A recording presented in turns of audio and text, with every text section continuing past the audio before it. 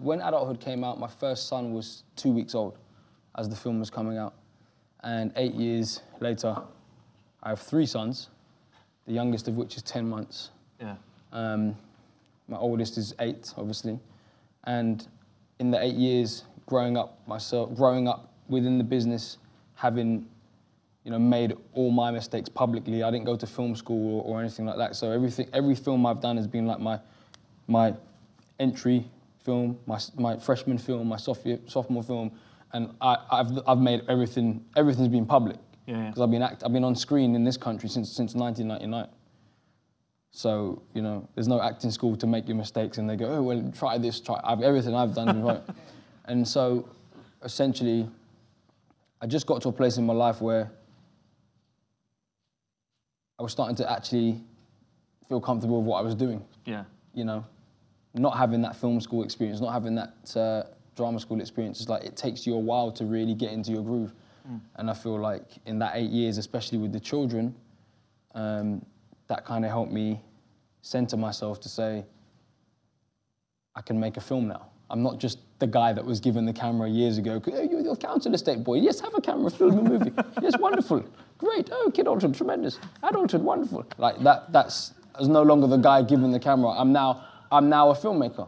Yeah. And my life experiences and the emotional intelligence that the children give me and have given me over those years enabled me to go, what happens if I take that character who has committed a crime years ago and has tried to come out and had another very bad day, if you take him and give him children, you put him going through what I'm going. So all the films come from a place of truth. And I had to live the truth. I had to have those boys and live that truth for me to start thinking about where that character would be and give him that situation. And that's kind of where the film came from, which is a very long-winded explanation. So maybe a couple of years ago, it was kind of, it about popped into view, really? 2 years ago, I started thinking, what would Sam be doing if he had kids, and how would he deal with it? So about a couple of years ago, I started thinking about it, and that's kind of where it came from. What's interesting as well is how much of a trilogy this truly is. I mean, you have characters and you have incidents that happened in the first movie, Kidulthood, and really echo through this one as well. I mean, how much planning do you put into that, or was that a purely organic thing, bringing characters back and having those incidents? No, in this film, obviously, it's planning, and you have the 2 previous films to rely upon. So that was quite intentional. But I also wanted to talk, wanted to bring through things, not just, because there's the movie part of it where you're like bringing the gangsters and all that kind of stuff. That's the movie part of it that, is reality for some people somewhere, but that's the movie part of it. But the stuff like Henry Arnold Ocheng, who's very funny, plays Henry. In the last film, he was the boy that didn't want to misbehave, and the other boys bricked him in the head. 10 years later, he's still suffering. And it's like, young people need to know that when they do things now, it's going to affect them in later life. And that's kind of a way to, and they'll listen to him because he's funny. They're like, oh, he's so funny. And then suddenly he hits them with something and they're like, oh, okay. And it's important that they could see that you can't just behave. I mean, and Henry's character was the good one, but you can't, things that you do at this age can potentially affect your later life. And I had to kind of show that. Yeah, absolutely. And it goes back to the first movie as well, because I believe, the movie ends with the death of Trevor of Trife, but that was something that you added quite late in the day, wasn't it? And it's just interesting how it impacts this movie and impacts the course of the characters. Yeah, well, of course, if Kidulthood had the original ending that I planned, there would be no other movies, because in the original ending that I'd written, Trife survived. Trife survived the baseball bat hit, and he kind of had the fight, walked off into the night with Alyssa, and it was all good, because I am quite a sucker for happy endings, although you wouldn't know it with these films. It's a fairly happy ending here. This one, yeah. Maybe this is the ending I've always wanted, Yeah. It's just a different character, but I realised as we were developing the project with Kidulthood that he couldn't survive. He couldn't survive, because if you tell young people that they behave like this and at the end they can go off into the sunset and everything's going to be fine, then you're sending the wrong message. Yeah. And when I first wrote it, there wasn't a plan for a message. There wasn't anything, but you had to take a responsibility. I had to learn to take a responsibility that you cannot let this guy be involved in this kind of life or skirting around it, because he wasn't a bad kid, Trevor. but skirting around it and behaving that way and survive at the end. And a lot of media twisted it. Negative film, another black man dies at the end. It's like you're missing the point. The point is, him dying is showing young people that they can't behave like this and just get away with it, because there are consequences for those actions. And that's why the ending got changed very late on, and it ended up being the way it was, which has obviously clearly spawned the other films. But it's interesting as well because it impacted directly, of course, your character, Sam. Yes. Who became a murderer at the end of that movie. Manslaughter. Yeah, manslaughter, okay. Yes. Yes. And the last two movies have been really about his redemption, wouldn't you say? Yeah. I mean, the second one definitely was... the second one really was about his redemption, and, you know, I know people, I grew up in these areas. You know, we were at the after party the other day, and I was with the head of the studio, the head of Lionsgate, and he came to the dinner that we had afterwards, and he sat there next to me, and he was talking. He said, well, it was a very good night, wasn't it? I said, yeah. And next to him was my friend Steve. Yeah. My friend Steve is a banker, works for one of the top banks in the country. And this is a, sort of a testament to where my life has gone. I have loads of friends from, you know, that sort of sector. I introduced him to my friend here. And I won't say his name, but my friend here grew up with me, got sentenced to 25 years for something, served 12. The friend next to him, sentenced for 7 years for armed robbery. Wow. Right? Yeah. This is the area I grew up in. Like, I don't make this stuff doesn't just come from me going, wow, how can I exploit the world today? Like, it's not about that. This is where I grew up in. These people are my friends. These guys now have very good jobs. One's a school counsellor, one works with a children's charity, because they're trying to atone for the mistakes. So the second film was about Sam coming out and me showing that, knowing these people, and one of them's in the second film as an extra, and the other one's in this film as an extra, you can do bad things. It doesn't always mean you are a bad person, and mistakes can be made. And when you serve your time, that doesn't mean the families or anyone have to forgive you if you've committed a crime. But if you are truly sorry and you try to be a better person, then you should be allowed to be that better person. Yeah. And that's kind of what adulthood was about. Yeah. This one, of course, is then if you give that person who's tried his hardest a family and he's tried everything to stay away from that, will he go back there to protect his family? And I think anyone who's got children here knows that you do anything for your children. I mean, you've seen the film, he resists, he resists, he resists, he resists, he resists, and then the mum goes over the balcony and you're like, you can't resist that anymore. So that's kind of where these things come from. And obviously, my mum hopefully hasn't fallen over her balcony, but, you know, I saw her yesterday, she was fine. So I'm assuming she's fine today. But, she's all good. But, you know, that's kind of where this stuff comes from. Absolutely. So you've long been basically a one-man film industry in this country. I mean, how difficult is it to get films made now in Britain? Very. And, you know, a lot of people say, oh, yeah, you know, like you said, I'm a one-man film industry. I do it because people don't help me. I'm not a one-man industry because I want to be. Yeah. It's because, like, I try to get films made and people go, no. So I'm like, well, fine, I'll do it myself. It's more come from necessity and rejection and a lot of non-inclusion than actually being like the golden boy of British cinema. I'm like the black sheep of British cinema. You still feel that way? 100%. 100%. Was it easy to get Brotherhood made? No, it wasn't easy to get Brotherhood made, despite, I mean, they're laughing now because you should see the numbers coming in. Yeah. But it wasn't easy to get Brotherhood made, and it literally, I would probably say that's just slightly lower than adulthood budget. Oh, really? Yeah. The reason it looks the way it looks is because, going back to the first question, is I've grown up and now, as opposed to a guy with a camera that makes films, I'm a filmmaker, so I know how to make a film. Yeah. But it wasn't easy. That's interesting, because especially adulthood did really, really well. Massively. But I left it quite a while, I think. Because I left it quite a while because, as I said earlier, I didn't have anything to say. So there was no point in me. Again, you know, there's a misconception of like, well, you know, he likes to kind of like, I didn't have anything to say. I could have made, after adulthood, I was offered like, hey, that was #1 in the box office, 1.2 million opening weekend, 3.6. Like, you need to make another one now. Yeah.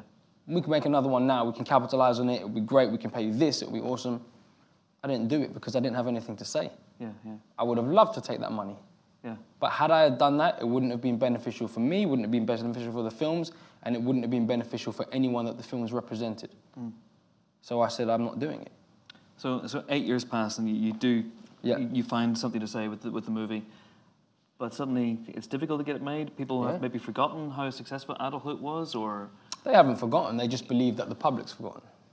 that it moves on. Yeah, and that, you know, like a lot of people wanted to do it, but they wanted to do it at like 500,000 or something ridiculous like that. And I'm like, I'm not in the business of making those straight to DVD movies just to capitalize me on the cover with a bat, and like, that's not happening.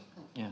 It's not happening. Like, if I'm making a film, we're making something that will speak to people, that will have elements of entertainment and cater to the audience, but when the audience are in there, they get a message that they either were expecting or weren't expecting, but they go home thinking.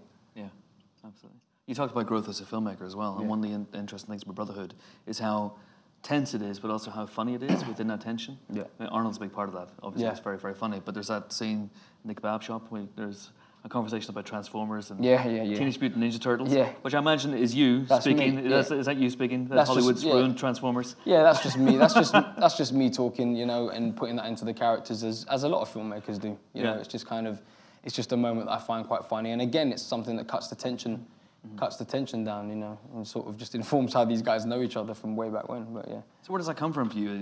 That sort of growth, that development, has that been trial and error, or do you look at other filmmakers? Yeah, you guys have seen my errors. It's always been trial and error. Yeah. You know, I've been on screen since '99 with Metrosexuality, and consistently working. Started making, like, you know, Adulthood. I was never supposed to direct Adulthood. I wrote Kidulthood by hook or by crook. You know, long story. I've said it a million times. That luckily got made. No studio wanted to make it. No film companies made it at all.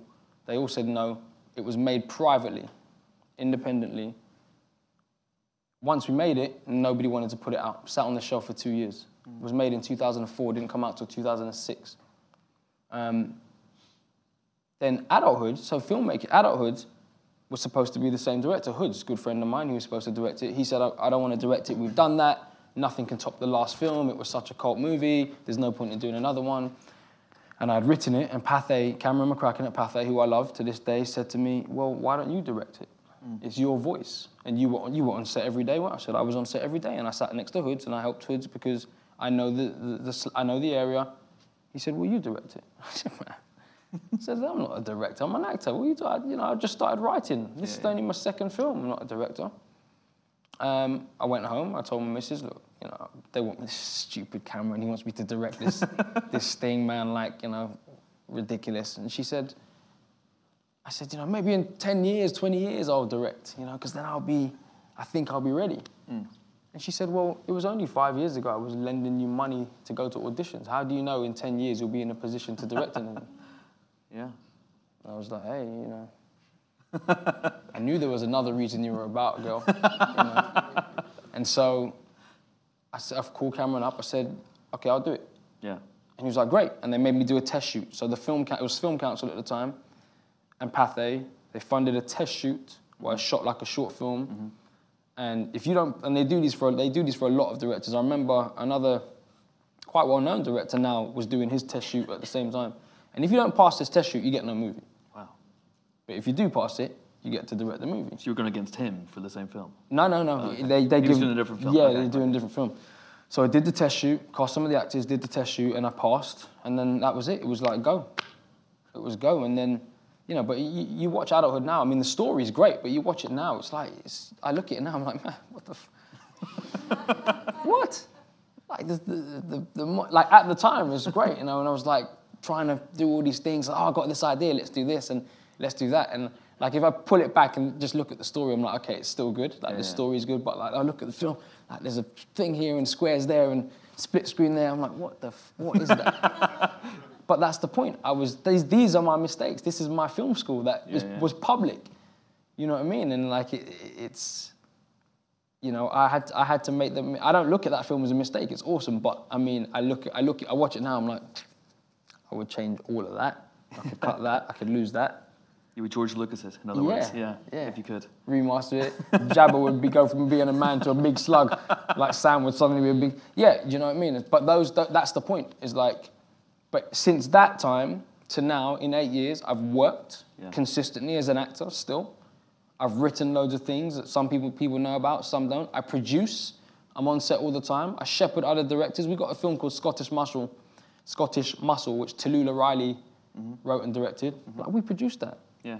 Who shepherds her through that? That's me. Like, I've done all these things. So now, the experience I have, I worked on Star Trek with J.J. Abrams. Yep. Sat down for like 4 months and watched him. I'm only in the film 8 minutes. But like, it wasn't about that. The experience of watching that guy, and I sat down and learned, and like a lot of those mistakes and things that you correct and then go into here. Now, we shot this in 4 weeks. Wow. Shot this in 24 days. Hold on, is that 4 weeks? Yeah, it was 4, right? Yeah. Not quite 5, but 6, and we did 6-day weeks as well. Yeah. And we had, like I said, the budget was slightly lower in adulthood. There's still mistakes in here that are in there because of budgetary constraints and things that, they might slip past you. Some of you might have noticed them, but I know they're there. And I'm like, well, that's not going to happen again. And it's all location work? All location work. I mean, it was a grueling shoot. Testament to the cinematographer and all the crew involved, because, you can't do this without your crew. But, like, I don't want people to think we had 6 weeks when we were chilling. That is 24 days, 6-day weeks, 12-hour working, 12-hour working days, plus travel, obviously, turnaround, it was hard work. I'm always interested as well by first days on set. Can you remember the first day on Brotherhood? Can you remember the first day on Adulthood as well, and what your feelings were then? I can't remember the first day on Brotherhood. I don't know what we shot.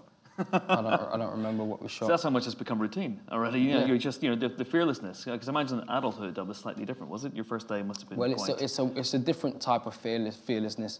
The adulthood fearlessness was like, I was young. Like, I don't give a fuck, man. Like, that was the fearlessness with adulthood. Like, I don't care. Yeah. What do I have to lose? What do I have to lose? I'm this actor that's done this film that was received all right, wrote this film that was received all right. I'm going to direct the second one. Everyone's expecting it to not work. Everyone's expecting it to not work. I don't have anything to lose. So the fearlessness was more bolshy, like, I'm doing it. The fearlessness here comes from experience and knowing what I'm doing. I wasn't scared about it because I knew what I was doing. When I had my first son, terrified. In the hospital, midwife, what's that noise? Why is that beeping? Is the heart rate dropping?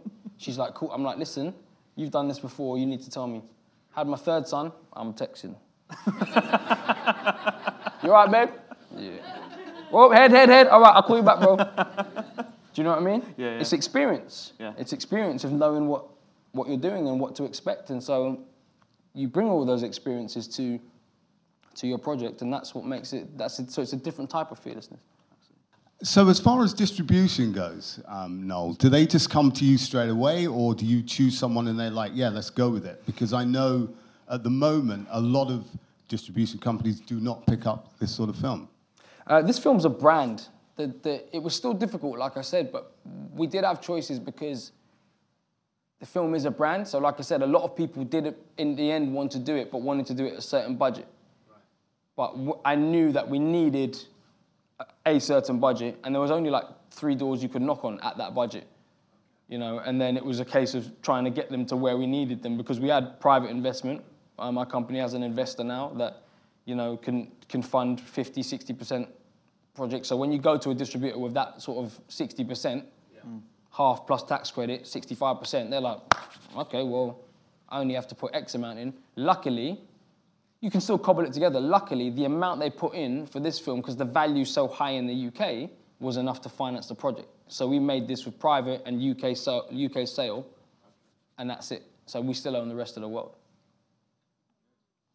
Hi, I thought your film was fantastic. Thank you. I don't know, I surprised myself. But what I wanted to ask you was about all the naked women. Yes. I thought that was, wow. So many naked women, so many scenes. What was that like, having them running around you? What was it like? What was it like? It was quite wonderful having them around, if I'm honest. But in terms of answering the question, I'm glad you said that, actually, because, I've seen a couple of things where it talks about the representation of women in the film. Like, my thing is this. Like, we, in real life, in London, in England, there are brothels. I saw the Nick Broomfield documentary where the Chinese women went undercover in the brothels and stuff. There were brothels. in real life, there are gangsters. Yep. Yeah, but you put it in a film, in this type of film, and I'll get to my point in a second, people want to complain about it. In terms of also saying that a lot of the women are unempowered, like, you know, I know you didn't say that, but, you know, I feel like there's a lot of powerful women in this film. You know, a lot of powerful girls in this film, you know, including young Poppy. And just because young Poppy has her feminist views, it doesn't mean she has to defend the other people in there. You have to remember that you can't have it both ways. It's a film where this character's scared of the gangsters, so she's not going to say to them, right, I have my views. By the way, you shouldn't have these other girls in here like naked. Yeah. You know, if you're looking at it as a drama film, they'd kill her or whatever. You know, so you know, my thing is with this is that I feel like sometimes journalists and people choose when they want it, when it's acceptable for them and when it's not. You know what I mean? I understand about representation of women. I have a very strong, powerful, independent wife. I was raised by a single mother. I love strong women. And I just think that when people are looking at these things, they should just think about why they're saying them. Absolutely. And by the way, spoiler for Hyena. Yeah. Mate, not a spoiler that you like, man, because when that thing is disgusting, and I've never seen anyone mention how disgusting it is, but then I have a few girls with their boobs out and everyone's like up in arms. Hello, congratulations. That was Thank quite you a very roller much. coaster of emotions. Yeah, really enjoyed it. Thank you. Is there, after the third one, is there a fourth? No. Okay. No, there'll be no more. I feel like that story for those characters is being told. And also, I think that hopefully we can look at films that are quotation mark urban films and take them now in new directions. The problem was that Kidulthood and Adulthood were kind of quite big films, and then there was a whole raft of others that were, you know, maybe there was a certain company that used to be in business that was exploiting the brand and just shoving them out and giving them ridiculous exploitative names and didn't really care about the films or the people that they were exploiting and just wanted to make money. And people stopped going to the cinemas and it actually killed the genre. I'm hoping that hopefully this helps bring it back so that people do have a voice, but I think this story has been told. And actually, hopefully, new stories can be told, you know? Thank you. And of course, you ended pretty definitively with the line, it's done. It's done. I even do the little Christopher Reeve Superman thing and kind of look at the... You guys notice that? That's so much to Superman 1. He's just flying at the end and he just goes and looks at the camera. I did a little one with my eyes there. Yeah, absolutely. But so it is done. So maybe you know, never say never. Sean Connery said that. No, man. 10 years time. No. Or have you run out of hoods? Is this, No, I could do Neighborhood, something like that. I've not run out of hoods, man. Like, you know, that could be all encompassing of it. Plenty of hoods. Yeah. Plenty of hoods. Think of that box set though. It's going to be amazing. Yeah, I've really enjoyed all three of the films, so thank you for that. And do you feel free to tackle any genre? Do you free to tackle any film now? Yeah, I think with my old age and experience now that actually, you know, and I think I'm confident to tackle any genre. There's certain genres actually horror. I don't think I would want to do horror. It's kind of not my bag really, and so thus I don't think I would be very good at it, and I don't really enjoy them.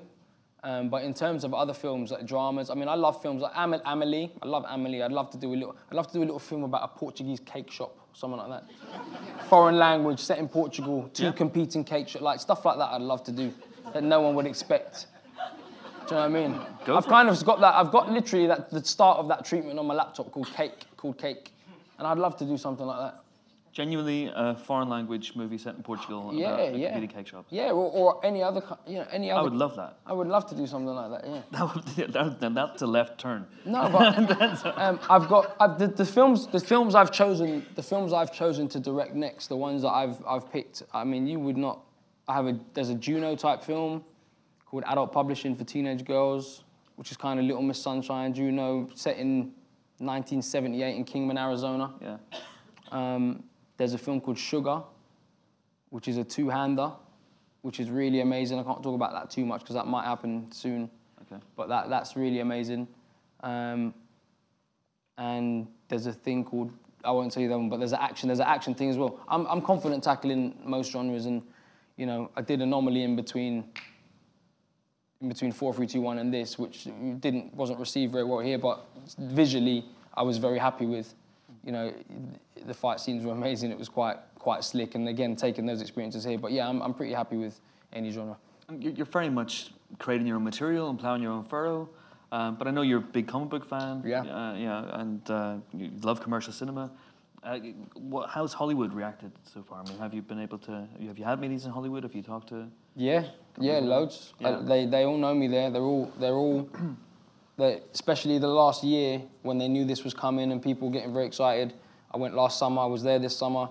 They're all like on the end of the phone. There's talks about certain things happening. It's just I don't want to do anything that takes me out of what I do too much. And I don't mean that in my comfort zone. I mean, like, for example, I don't do pilot season. Yeah, okay, yeah. My agent's always like, come do pilot season. I'm not doing it. You're not putting me in a show, 23 episodes for 7 years. I'm not doing it because I can't produce, I can't direct, I can't create. And there's no way you're going to manage to fit a film in the month or 2 months I got off before season 8. It's not happening. Now, you can go do those TV shows and you'll be minted. In America, you're like, within 2 years, you're set. I'm not complacent. I don't just want to sit down collecting money. I could have done that years ago. There's loads of things I could have done ages ago that would have had my mortgage paid off and all that kind of stuff. I'm not about that. I really am about trying to create and improve every time, you know, and I strive to get better every time. Mm-hmm. You know, like the day that I won that Rising Star, I wasn't like, yeah, I won the Rising Star. The next morning, change my son's nappy, go to the shop, come back. I'm like, how do I get the next one? Yeah. That is my mentality all the time. Yeah. It wasn't like I've not. It's on the shelf, and apart from it getting dusted by whoever does the cleaning in my house, is not me, I can assure you. But apart from it getting dusted, like that has not moved from that shelf. Like everything is like, how do I improve and keep going and get the next one? Yeah. And so definitely, there's talks, there's things happening. It's just about what happens. Because you hear a lot of people saying, oh, it's one for me and one for them, one for me. But your career always seems to be, these are my movies. These are movies that are personal to me. So even something like The Anomaly is still one for me. Yeah. Yeah, I don't want to... The plan has always been to get there without them controlling what we do. Yeah. And I say we because I have a company and there's a few people in the company. And it's like, when we land there, which is happening, like the boat is dropping anchor at the minute. When we land there, I'm not having 8 execs over my shoulder tell me how to do what we do. Like, we're doing it the way we do it. Hi, I know. Hello. Great film. Really enjoyed it. Thank you so much. I'm just interested, actually, when you write, direct, and act in a film, how hard is it for you to totally critique your performance because you've got so much more stuff going on around you? Do you know what I mean? Like, how hard is it? Do you critique yourself? Yeah, I mean, it's very difficult. I feel like, but I have people around me. Like, I'll always have two people that I can trust that will be like this. You know, at the end of a take, will be like, I think you should do another one. I'm like, yeah, do another one. Or we'll just be at the back, like, you know, that was the one. And obviously, when you're acting and you're in there as well, you can feel it sometimes. You can just feel it when it's the one. The other advantage, I think, I mean, it's very tough to do all of that stuff, and I honestly wouldn't recommend it, and I don't always do it by choice. Sometimes I feel I have to. Like, for example, just quickly going back to The Anomaly. With The Anomaly, things are changing now, sure, but with The Anomaly being a sci-fi action film, if I didn't put myself in that film, I would never get that role. I would never get that role. If that film went to a casting director, I would never have got that role, ever. Like, no one of colour would have got that role. It just wouldn't have happened. So I'm like, well, we're making the sci-fi film. Our company's doing it. Go to the studio. Not just an ego thing, to the studio, proper studio, does he have enough value to carry this film? They look at the numbers, because I can't just put myself in The Anomaly. The studio has to look at the numbers and go, does that actor have enough value based on his previous work? I did have enough value. I would never get that role. I'm doing it. Because now there's been a sci-fi film, action sci-fi film with a black lead. Boom. Before that, there wasn't. Unless you're looking at iRobot, Will Smith, or whatever. But, like, we're not getting what the Americans get. So coming back to this, it's very difficult, but there's an advantage because because I know the material. I've been writing the material for 2 years. I know what the performance should be. So I'm kind of halfway there anyway, and then it's about nailing it on the day and then making sure I can direct the other actors. And to be quite honest, this is probably the best performance since, well, Star Trek, obviously, JJ, you know, but that's quite a short thing. But this is probably the best performance since adulthood because it comes from a place of truth, you know, and it's not just a film that doesn't mean something. So him having the children and me having children and him going through stuff and me going through stuff, like I can bring that truth to it, and that's probably, so it was probably the best since 2008. So how do you sort of, how do you work both sides of the fence in a way? Because you're directing, but also, say for example, the scene where you find your mother's body. That's a really intense performance in that moment. Yeah. How do you sort of, you know, direct and act? I'm do you take yourself away as an actor? Yeah, meticulously pre-plan. Mm-hmm. So we know what we're doing on the day.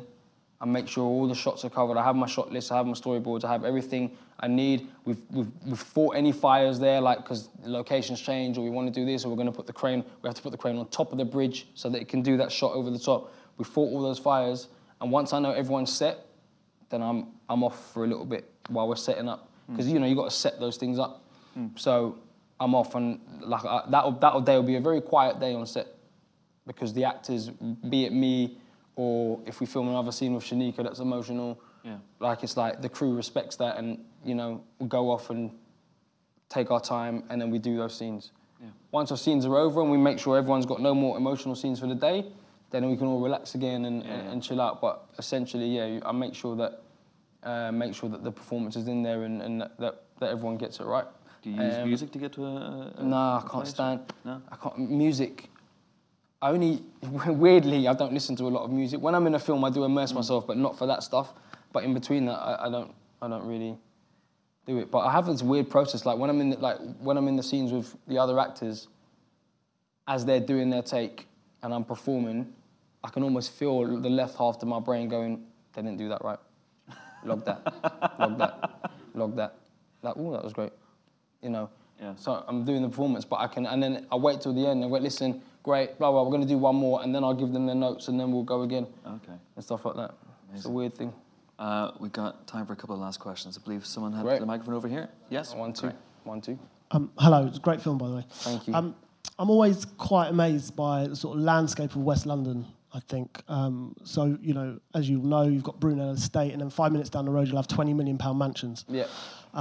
Do you think, because some audiences are probably quite surprised that stuff like that happens on a day-to-day basis in these affluent areas. Yeah.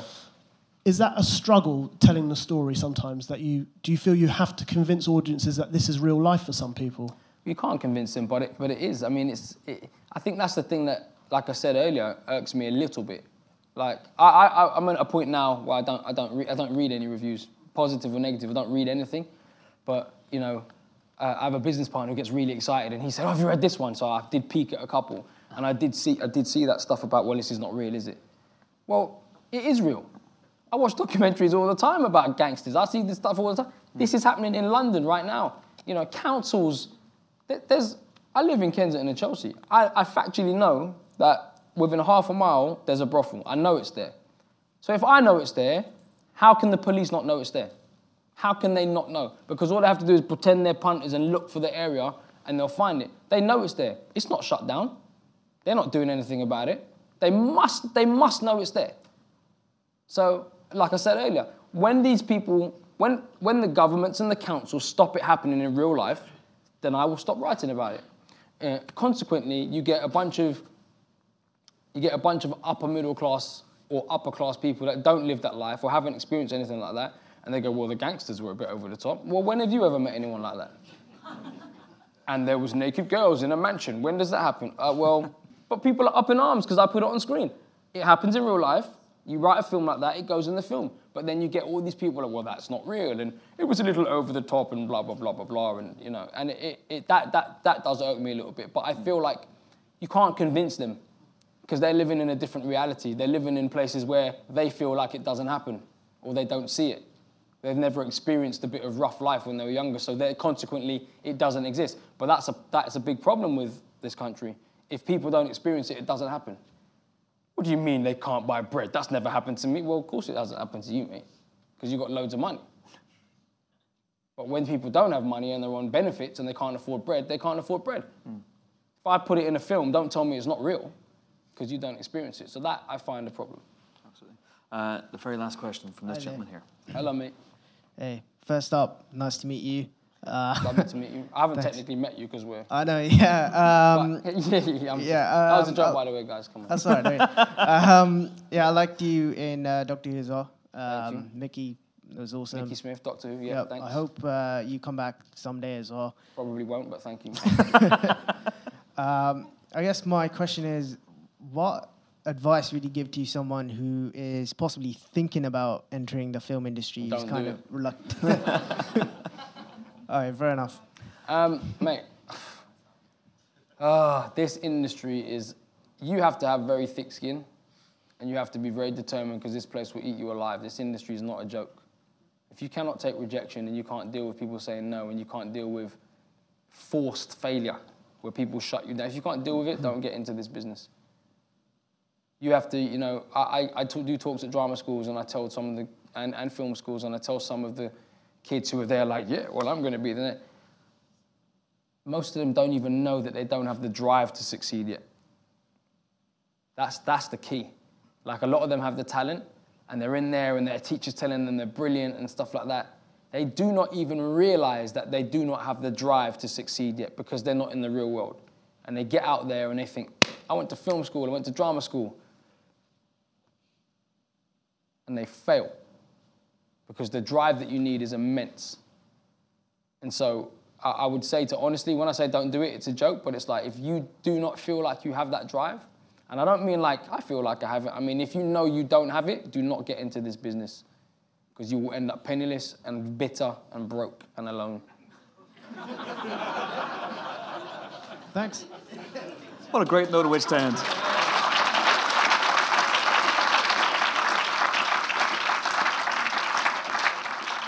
There we go. Thank you very much indeed for coming. Thanks so much for your questions. Noel's off to make a film about Portuguese cake makers. It's going to be... I'm looking forward to it. It's going to be awesome. Thank you so much indeed. Thank you Noel very Clarke, much. everybody.